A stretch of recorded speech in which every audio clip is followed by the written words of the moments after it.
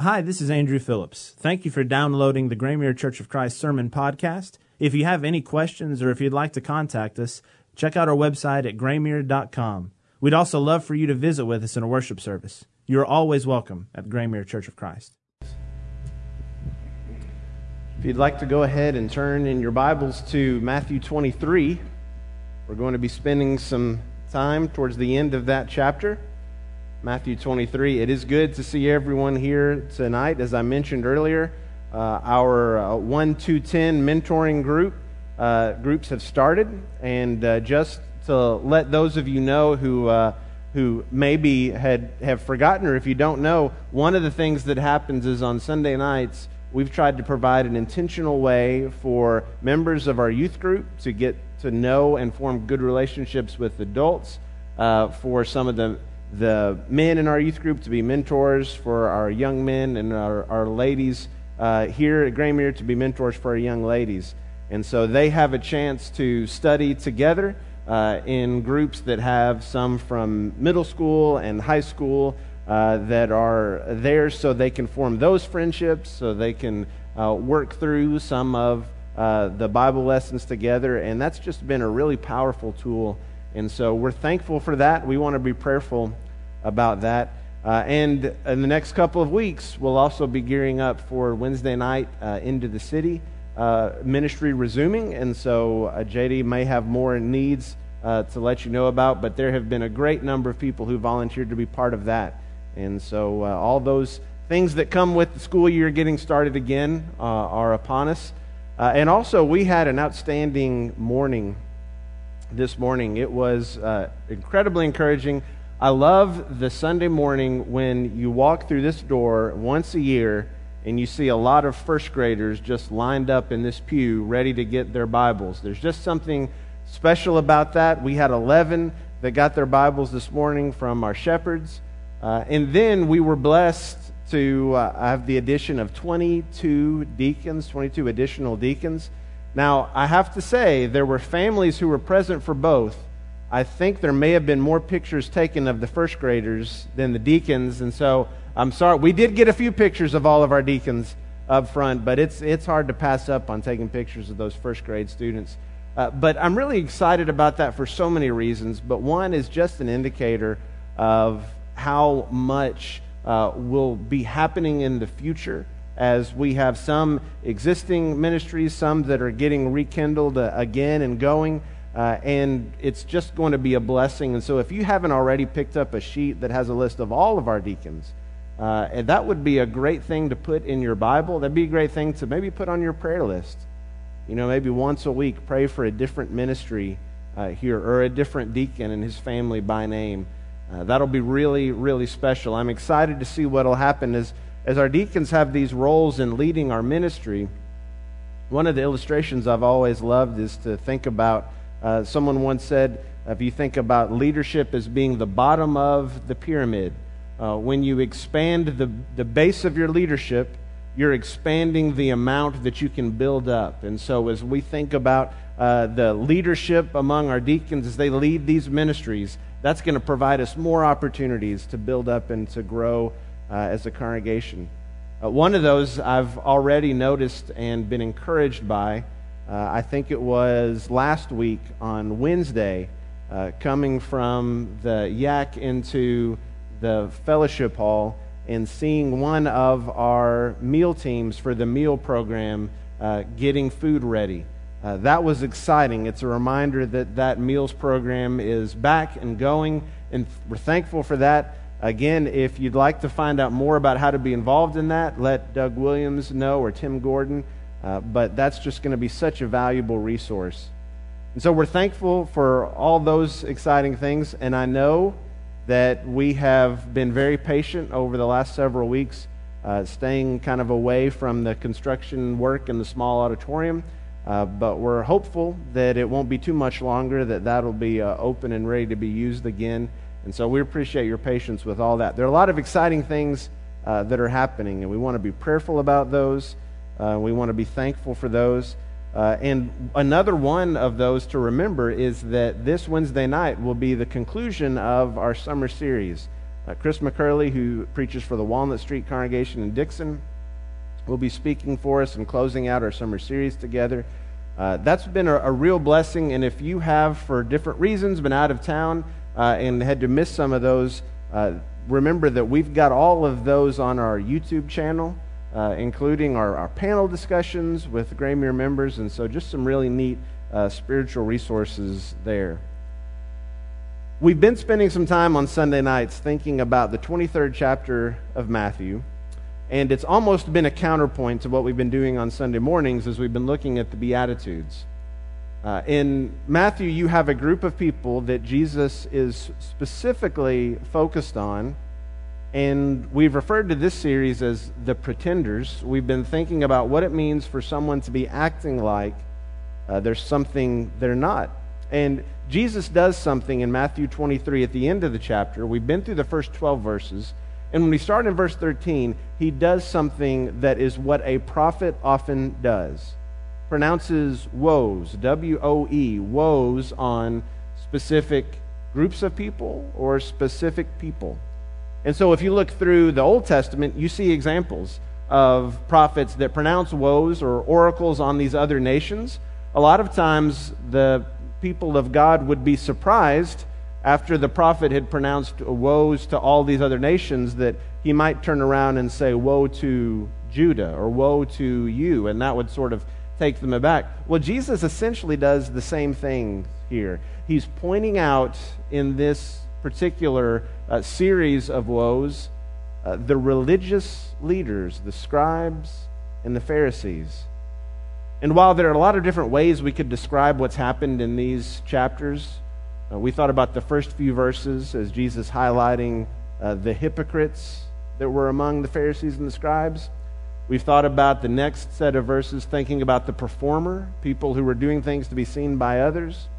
And when we get to the woes, there are a lot of words we could use, but one word that comes to mind would be a bully.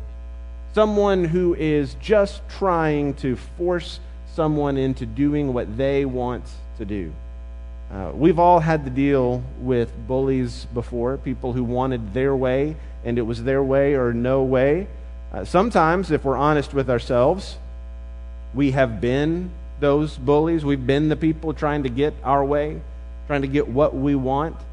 And so one of the things that we're going to see as we look through this series of woes is that Jesus is pointing out that what they're doing doesn't just have an impact on them, but it has an impact on others. That trying to get their way and trying to prove their way is right doesn't just affect what they do, but it has ripple effects that are going to affect all kinds of other people. And so we're going to begin in verse 13. And I want to, before we read through this, just point something out to you. If you've got your Bibles open, you may notice that in verse 14, there are brackets around that specific verse. Woe to you, scribes and Pharisees, hypocrites, because you devour widows' houses, and for a pretense you make long prayers. Therefore you will receive greater condemnation. Now, anytime you get to brackets like that in your Bible, you may wonder what they're there for. And you might have a note there, or maybe in your translation there's an asterisk there, and then you go down to the footnotes and you read that. I just want to remind us of what happens when we see that. What we're noticing there is they're trying to find a way to let you know that as we've discovered manuscripts of Scripture, the earliest manuscripts that we have don't have this specific verse right there. Now, one of the things that to me is encouraging as a reminder of biblical inspiration is that this fact that's described there is in the Gospels. You can look over to Mark 12 and verse 40 and see Jesus talk about Pharisees who were devouring widows' homes. Widows were supposed to trust these religious leaders, but they had ways of taking that money, and Jesus says you're going to receive some serious condemnation. And so as we think about the manuscripts, some of those earliest ones didn't have that verse right there, and so that's what that's letting you know about. I just point that out because I don't want us to leave the impression that newer translations are somehow saying, well, I tell you what, we're going to edit this one and we don't like this one as much, so we're putting that in the footnotes. They're just trying to let you know what the textual critics and those who've done research have found. And so tonight we're going to be looking at 7 of these 8 woes, with this specific one, just mentioning it, but already realizing it's certainly biblical. We see it all through the actions that Jesus attacks. That same kind of attitude is there, and we see it specifically in the Gospels. But I want us to read beginning in verse 13. But woe to you, scribes and Pharisees, hypocrites, because you shut off the kingdom of heaven from people. For you do not enter in yourselves, nor do you allow those who are entering to go in. Woe to you, scribes and Pharisees, hypocrites, because you devour widows' houses, and for a pretense you make long prayers, therefore you will receive greater condemnation. Woe to you, scribes and Pharisees, hypocrites, because you travel around on sea and land to make one proselyte, and when he becomes one, you make him twice as much a son of hell as yourselves. Woe to you, blind guides, who say, whoever swears by the temple, that is nothing, but whoever swears by the gold of the temple is obligated. You fools and blind men, which is more important, the gold or the temple that sanctified the gold? And whoever swears by the altar, that is nothing, but whoever swears by the offering on it, he is obligated. You blind men, which is more important, the offering or the altar that sanctifies the offering? Therefore, whoever swears by the altar swears both by the altar and by everything on it. And whoever swears by the temple swears both by the temple and by him who dwells within it. And whoever swears by heaven swears by both the throne of God and by him who sits upon it. Woe to you, scribes and Pharisees, hypocrites!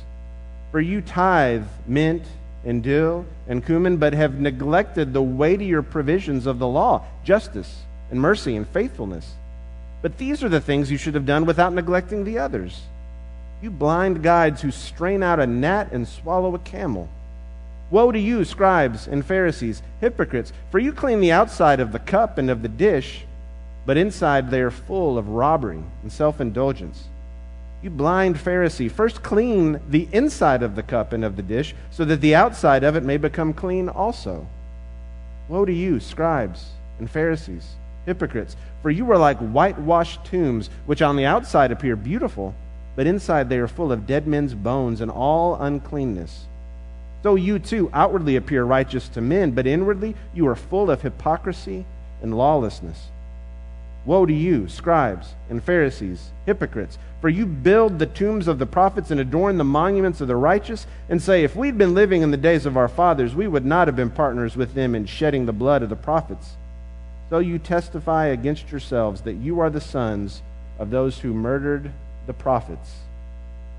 Now let's just take a breath after all of that and imagine the response that Jesus would have received when he continually used that phrase. Did you see that refrain? Woe to you, scribes, Pharisees, hypocrites. First 2 terms might not have gotten everybody's attention, but when you are saying that third one describes these scribes and Pharisees, it would have gotten a lot of attention.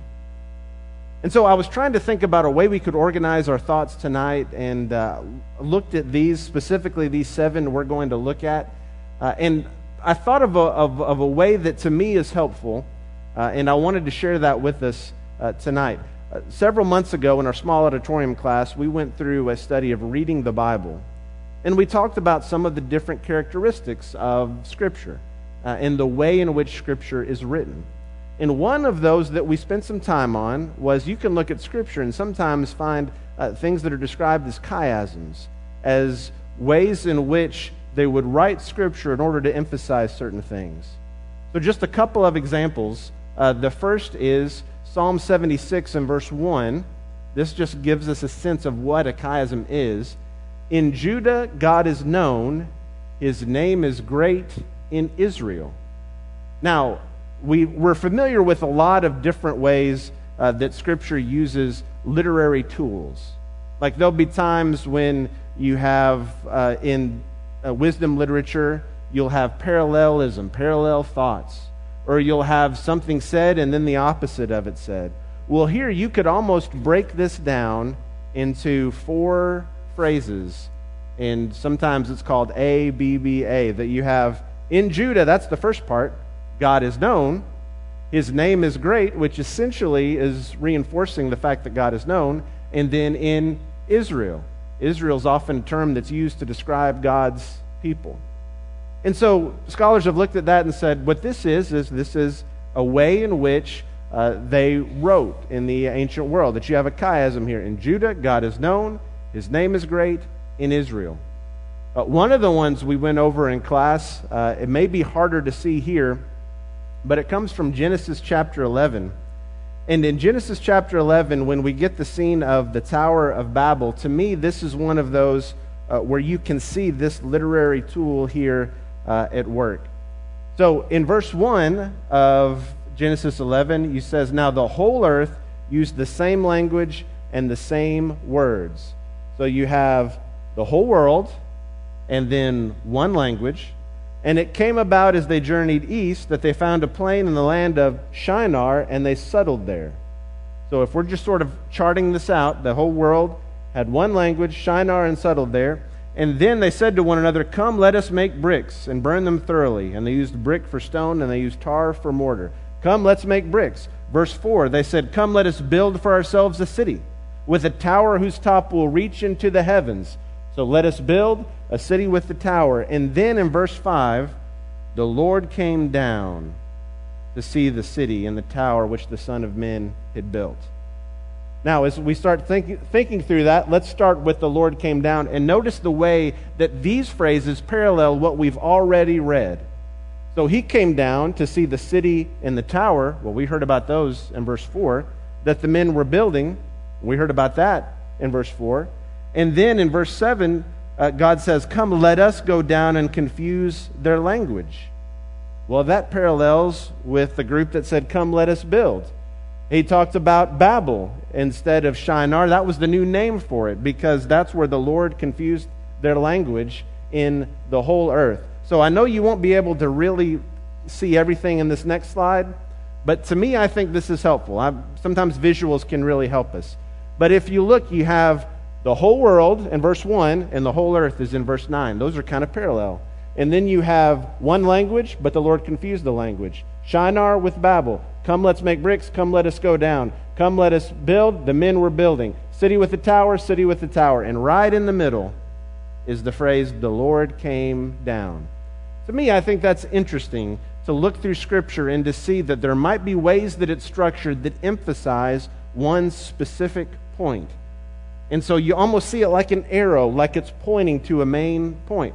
Now, as with anything, if you are looking, for example, if you're looking to purchase a vehicle and you're thinking about buying a certain kind of vehicle, you start noticing that vehicle everywhere, right? It's just something about the way our minds work. And so maybe we get a little too creative and look for these everywhere in Scripture. But I want to think about a way in which these woes could form that kind of a pattern for us, that kind of chiasm. So let's think about it this way in the next slide. The first woe we read together was that the Pharisees were shutting off the kingdom. Because of what they were doing, they were keeping people from entering the kingdom. I think we see a parallel, a similar thought, in woe 7 about people who had murdered the prophets. They're saying, if we had lived back in those days, we would have known what to do. Well, they didn't know what they were doing here. Or woe number 2, making proselytes or converts, but then the end result was that convert was twice as much, Scripture says, a son of hell as they were. In other words, they weren't doing any good. They weren't offering something that was good. And then woe number 6, you have these whitewashed tombs. Jesus said, you look fine on the outside, but in the inside, you don't have what's good.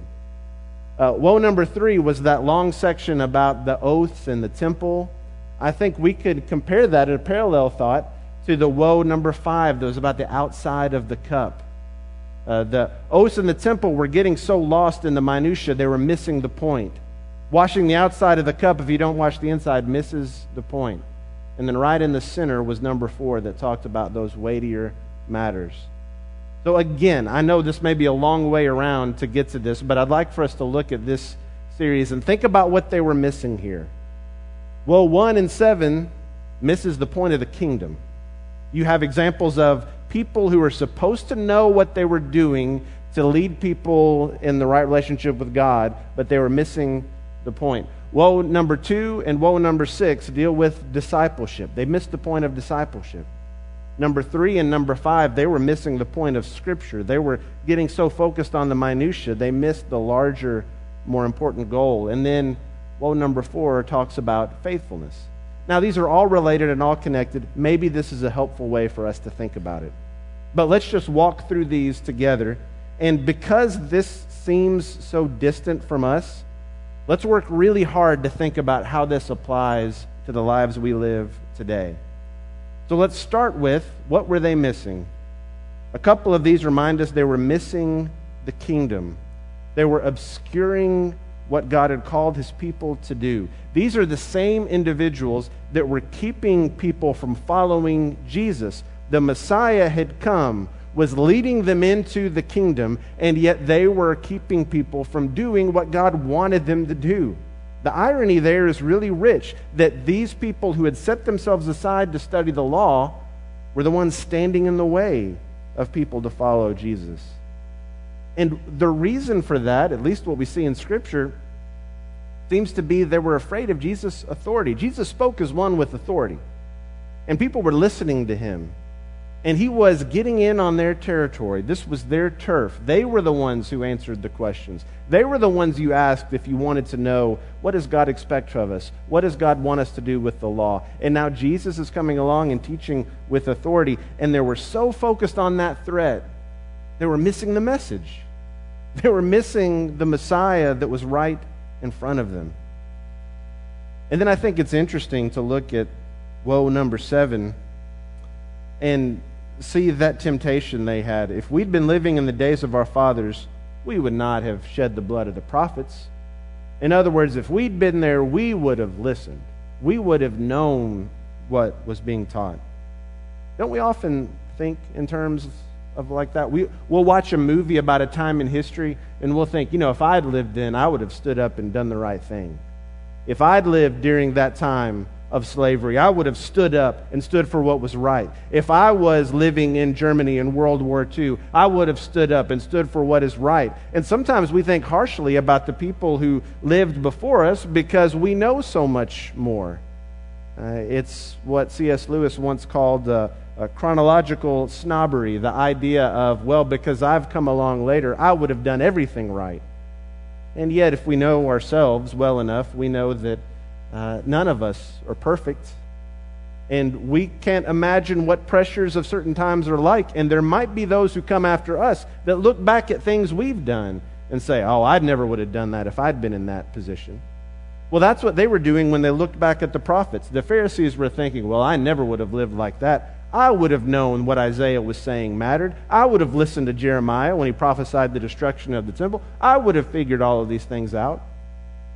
Now, again, that may sound very specific, but I was thinking as I read through this text, this to me sounds a lot like what I'm tempted to think about the Pharisees. I'm tempted to think, if I'd lived in the first century, and if Pharisees went around saying I had to do this, and these were human traditions, I would have stood up because I would have known better. And yet I wonder sometimes if maybe I'm doing the same thing they were doing. If maybe I'm being a chronological snob saying, well, because I can read Scripture and because I have all this information, well, I never would have made that mistake. We're used to seeing Pharisees as enemies, or seeing the term Pharisee being used in a negative way. It's not the way it was in the first century. And I've also got to be careful that I don't start passing judgment on individuals who are trying to obey or trying to do what's right. That I'm not too quick to say, well, that's just Pharisaical. If you're wanting to get real serious about following God or get specific about these commands, that's just being a Pharisee. Well, that's not always the case. I need to be careful that I'm not judging other hearts and motives. I can't assume the intentions of others. I need to be thinking about the kingdom. But they were also missing discipleship. He said you travel around on sea and land to make one proselyte or one convert. And now we don't often think about the the Jewish religion as being one that does a lot of proselytizing or trying to convert other people. But what this might be referring to is the fact that synagogues were built in town after town after town. And so radiating out from the temple in Jerusalem, there were synagogues established in all kinds of places. And in a sense, that's a way they were practicing not only their faith, but also converting people. And Jesus says, you're doing more harm than good. Just think about that for a moment. Jesus is standing up and telling the established religious leaders, you're doing more harm than good. Can you just imagine how that would have landed? It's no wonder that we're here in Matthew 23, and it's just going to be a few chapters later, we see what they decide to do to Jesus. They could tell the threat that was coming with Jesus' authority, but he's saying you misunderstood discipleship. By the time you get through converting someone, they're going to be worse off than you are. And I think that's a sobering reminder for us. It reminds us that religious zeal doesn't always guarantee spiritual truth. You can be zealous for something and not be right about that thing. Right? You can be zealous for something, but that doesn't necessarily mean you're doing what's true. I thought about that just yesterday morning as woke up early, so we're taking Luke to a park so he could get some of his run in, some of his miles he needed to get in. And we were there at 6:30 in the morning, 6:45 in the morning at a park in Lebanon. There was already sort of stationed in these seats by the park a religious group that was ready for a Bible study. There were individuals there, and what they teach about Scripture is not what I believe Scripture teaches, and they've got some other teachings in there too, but they were ready. There was a lot of zeal. There was a lot of enthusiasm. They were there. They were ready to talk to anyone. But we understand that it needs to be paired with biblical knowledge. I need to be zealous. I need to be eager to share, but I need to be sharing God's Word.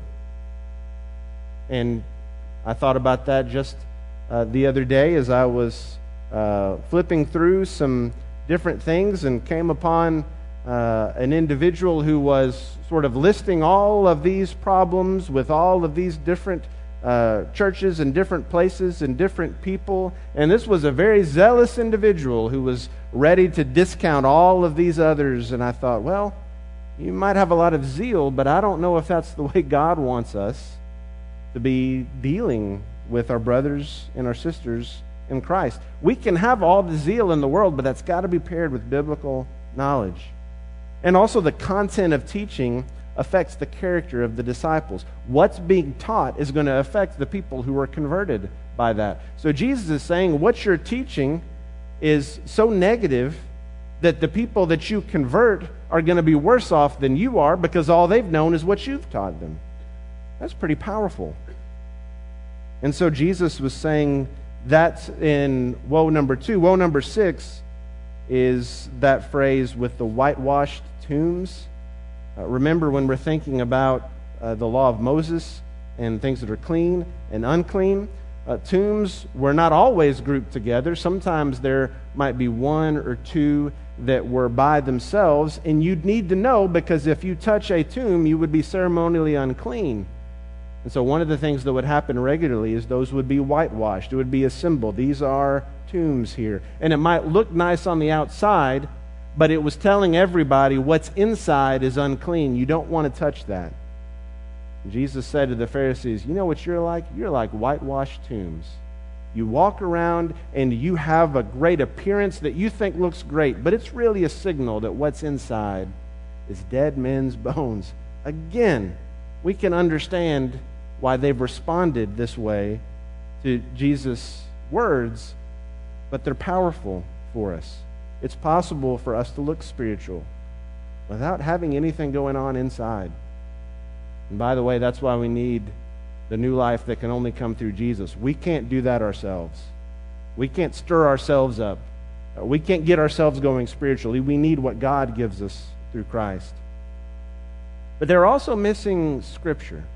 Their job was to be set apart to study Scripture. But as some of these woes remind us, they were missing what Scriptures were saying. There was that list of several verses where he's talking about, one, swearing by the temple and swearing by the gold of the temple. Now, that can be kind of strange to us, and it's hard to know just exactly what was happening, but maybe this will help us. If we remember, one of the things Jesus points out is that Pharisees had a way of using the law to their advantage. And so one of the things that Jesus points out is they could declare certain things Corban, as dedicated to God.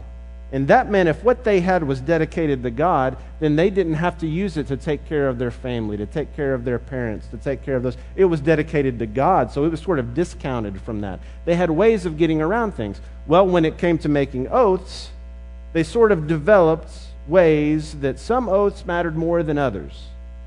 So you couldn't have an oath that was by the temple, but the gold of the temple, that became something that you could declare an oath of. The same with the altar. And so Jesus is pointing out the fact that they're majoring in the minutia.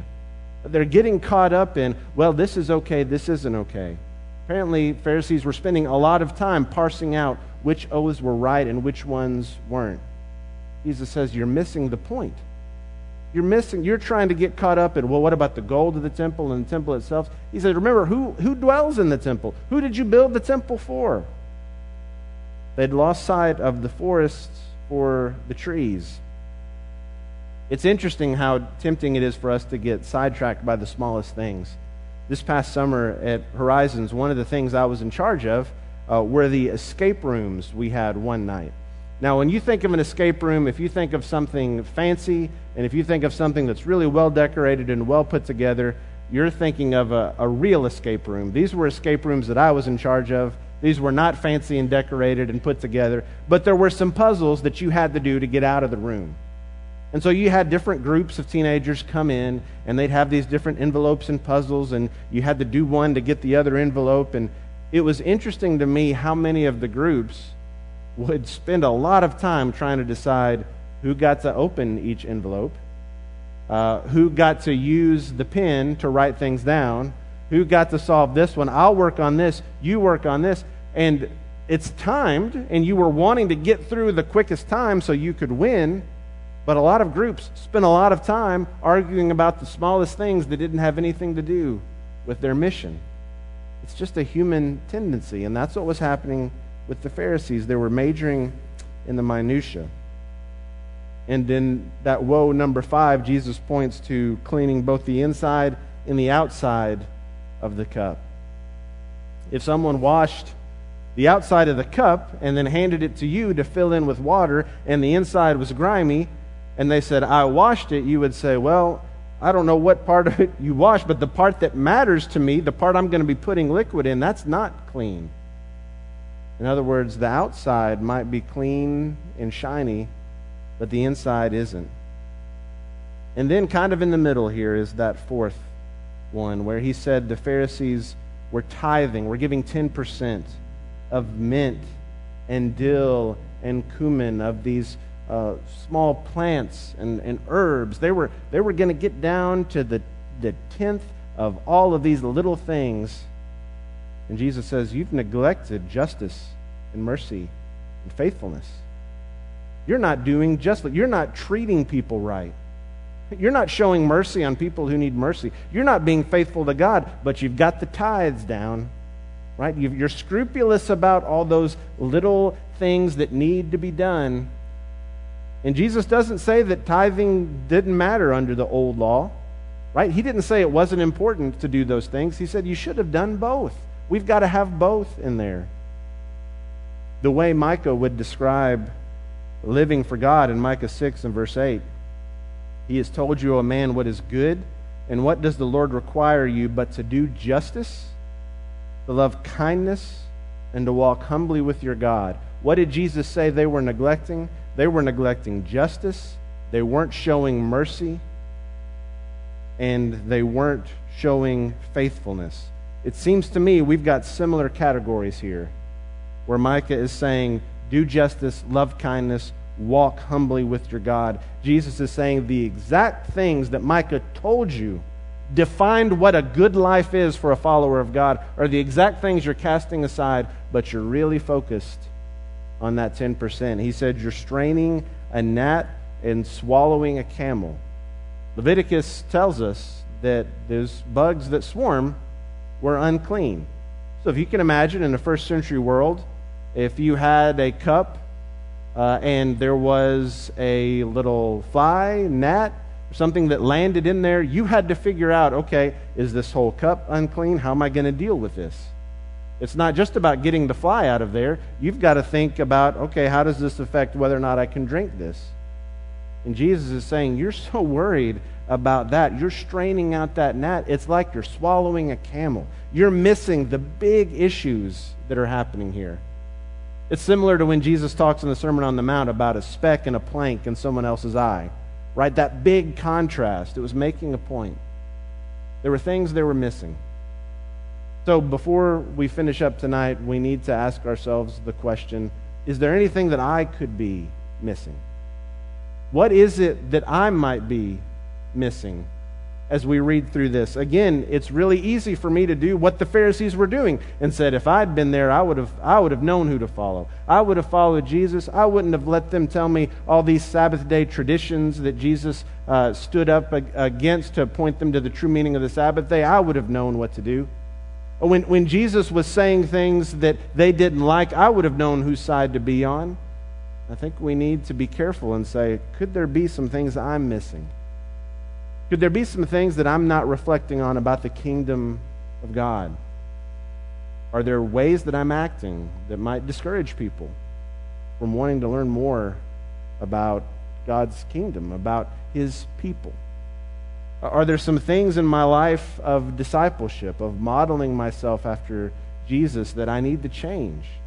Maybe some ways I'm missing the mark, that I need to use this as an opportunity not to think of myself as being better than the Pharisees, but to think, that's a good reminder of what I need to be doing. Is it possible that I'm getting so caught up in something specific in Scripture that is still important? Jesus said it's important. But is it possible I'm missing the bigger picture in Scripture? And I need to take a step back. What about when it comes to faithfulness? What about when it comes to living justly, doing justice, loving kindness, walking humbly with God? Are there some areas there that need to be different? There were ways in which the Pharisees and scribes had authority and maybe acted like bullies to those who wanted to believe differently. Jesus is sharing the truth and reminding them of what they were missing. It may be that in reading this tonight, we've been reminded of something that we're missing. It's a good contrast to think about what Jesus is exalting in the Beatitudes and think about what He's pointing out here in this chapter. Let's leave here tonight resolved not to miss these things, to think about what Scripture tells us about God's kingdom, about being a disciple of His, about understanding His Word and living faithfully. It may be that you need to start that process tonight, that you need to put Christ on in baptism. But we would love to celebrate that with you. We'd love to talk with you more about it. Maybe you just want to sit down and study with someone. We love doing that as well. It could also be that you just need prayers and encouragement. Let's make sure that we're living a life that seeks to share God's kingdom with others. If there's any way we can help you, please come as we stand and as we sing together.